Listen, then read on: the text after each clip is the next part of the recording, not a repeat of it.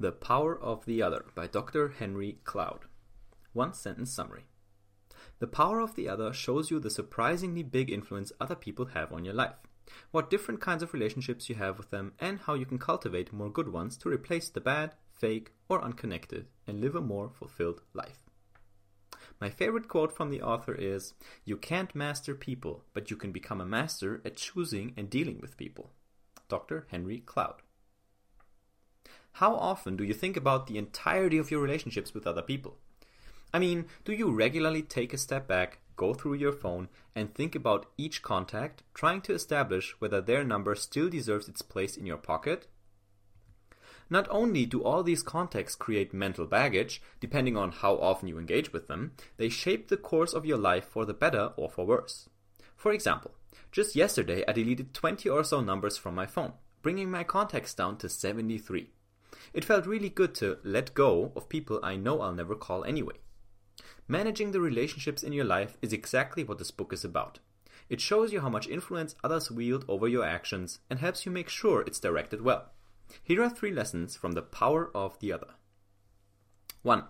Avoid corner 1 to 3 connections, which are bad, fake, or no real connections at all. 2. The only relationships that really matter are the ones in which you can truly be yourself. 3. Your best relationships will give you the feedback you need to solve your own problems. Ready to ramp up your relationships and rally this year? Let's learn from Dr. Henry Cloud how you can foster connections that help you grow. The Power of the Other, Lesson 1. Ditch all connections that are bad for you, fake, or non-existent. This answers the question, what are 3 types of relationships that are bad for us? According to Dr. Cloud, every single relationship you have in your life falls into one of 4 categories, which he calls connection corners. There are corner 1 relationships, corner 2 relationships, and so on. The higher their degree, the better, but in fact only one type of connection really matters. The other 3 you're best off avoiding entirely. Here they are. 1.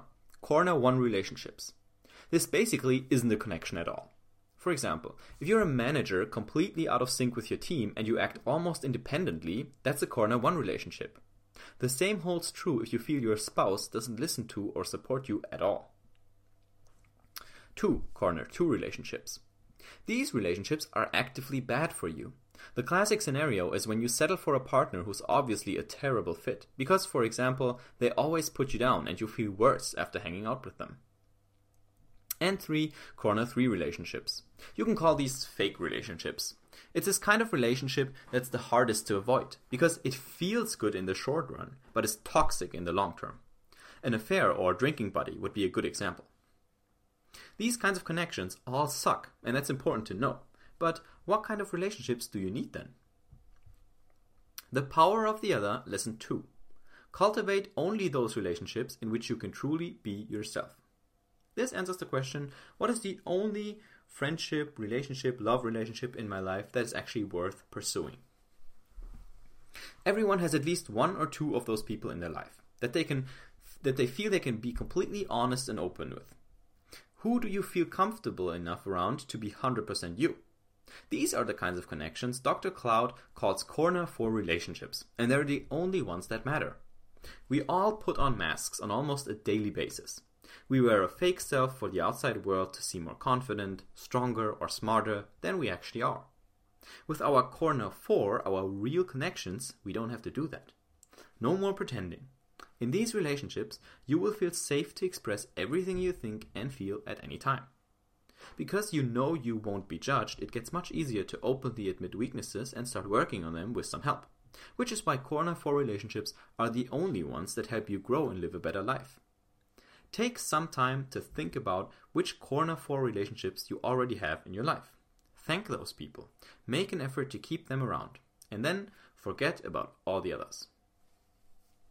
The Power of the Other, Lesson 3. Your best relationships in life won't solve your problems for you, but will give you the feedback you need to tackle them on your own. This answers the question, what does a good corner 4 relationship look like? How exactly do corner 4 relationships make you better? Well, Because you can openly share your weaknesses with those people, they're the perfect way to get the feedback you need to move to the next level. However, that doesn't mean that your best friends or your spouse will solve your problems for you. The two words that best describe a Corner 4 relationship are freedom and responsibility. Your connection will give you the freedom to be who you are, do your own thing, and never judge your actions. But that also comes with the responsibility to take matters into your own hands and solve your own problems. For example, a great mentor will always give you valuable feedback on your book's manuscript, but she'll never edit it for you. What makes such relationships the best is that you get specific, actionable feedback, the kind that enables you to take care of your own obstacles yourself, instead of just helping you once. Here's what I learned from The Power of the Other by Dr. Henry Cloud. I want to say twice a year, I go through my contact lists, various contact lists, right? In my phone, usually in my phone because those contacts sync everywhere. And recently, for example, also just my list of WhatsApp chats, right? Because with WhatsApp you have a different chat window with every person. And you can archive and delete those. So you can actually remove them. Most people don't. They just keep them, and then you could scroll until you're 3 years back, and you can see what you talk to the person, what you said to that person at that time. But if you archive them, you still have those chats available, just not inside in your usual chat roster. And I've started archiving these chats recently because I found, actually, you know what? That puts an end to the conversation, right? So it doesn't have to be that I hate this person now, but just to even with people I know I'm going to talk to, but it might take 2-3 months, I archive the chat, and it just makes my chat overview much less cluttered, and it makes me feel a lot better about basically which mental communications I have going on with different people at different times. Because, if you scroll through your list and you see, yeah, right, I messaged her 3 weeks ago, and then nothing happened. And then you think, shoot, I should probably message her sometime. And then it's on your mind all week. So if you just archive the chats and just leave open the, say, top 10 or so that were the most recent ones, that's super helpful. So that's just a quick connection tip there. What I wanted to say is that once or twice a year I go through my contact list and I just delete people. And usually because at that point I've come to grips with the fact that, you know what, I'm not going to contact them, right? Yeah, it's not that necessarily that I don't want anything to do with these people. It's just they happen to fade out of your life. It just happens. And if you come to grips with that, that makes it much easier to let it go. And also, it doesn't mean that if you run into them again, that you'll have a bad experience, right? So actually, this is a great test for what relationships are actually Corner 4 relationships. So there are very few people. I graduated with about 70 other people from high school. And there are very, very few people that there are lots of people I message once or twice a year. And almost all the time it's me messaging them, not them messaging me. But if I do it, the question is, how do they respond? Do they respond, right? Do they just exchange flatteries, or do they actually talk to me for, even if it's just 5 minutes and we talk about, meaningful things? And that's a good way to gauge them, because I know if I'm going to meet this person, I could get coffee with them once a year or in 5 years' time and never see them in between, and it will be like the last time we ran around the schoolyard. And that's kind of cool. And that's kind of the only people I want in my life. I just realized this. I have this realization every time, over and over again. But I realized, man, why bother with the others, right? Why do I need to chase someone? Why do I need to chase a guy who doesn't contact me who contacts me just as little as I contact him, right? And if I don't keep up the effort to meet him once a year, and he doesn't put in the same effort, why should I chase that guy only to, say in 10 years, oh yeah, we're still getting along? I don't care. If I meet him, fine, and it's good, and if not, then it's not. So, Corner 1, Corner 2, Corner 3, forget all that crap. And it's kind of, I don't know, it's for me, maybe because I'm an introvert and I used to be a people pleaser, or still trying to get better at that, not make everyone happy all the time. For me, it had to be radical, like fuck those people, I'm not gonna do that, right? I need people in my life that make my life better.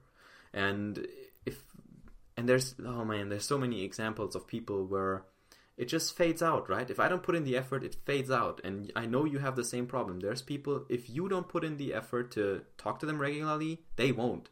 And honestly, that's just a huge black hole of your energy. It's all down the drain. You know deep down that's true, and it's sad because they're good people and it works, but they never come to you. They don't put in the effort. And by the way, this not coming to you isn't a problem, right? Because remember, good relationships are about freedom and responsibility. That wouldn't even be the problem. The problem is that 6 months later, they're going to say, I haven't heard from you in forever. Like, you're an asshole.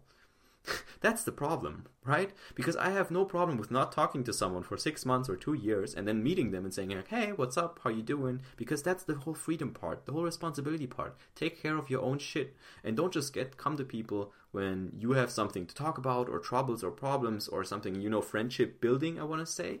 Don't just come to them then. Like, give people the freedom they need. Let them do whatever they want. And, like, I mean, there's married couples that never see each other for 10 years, right?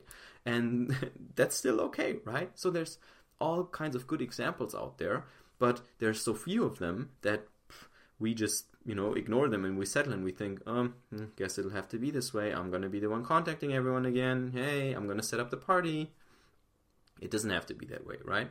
If an interaction with a person, think about this with everyone you meet or the last connection you had. Did this make you feel good?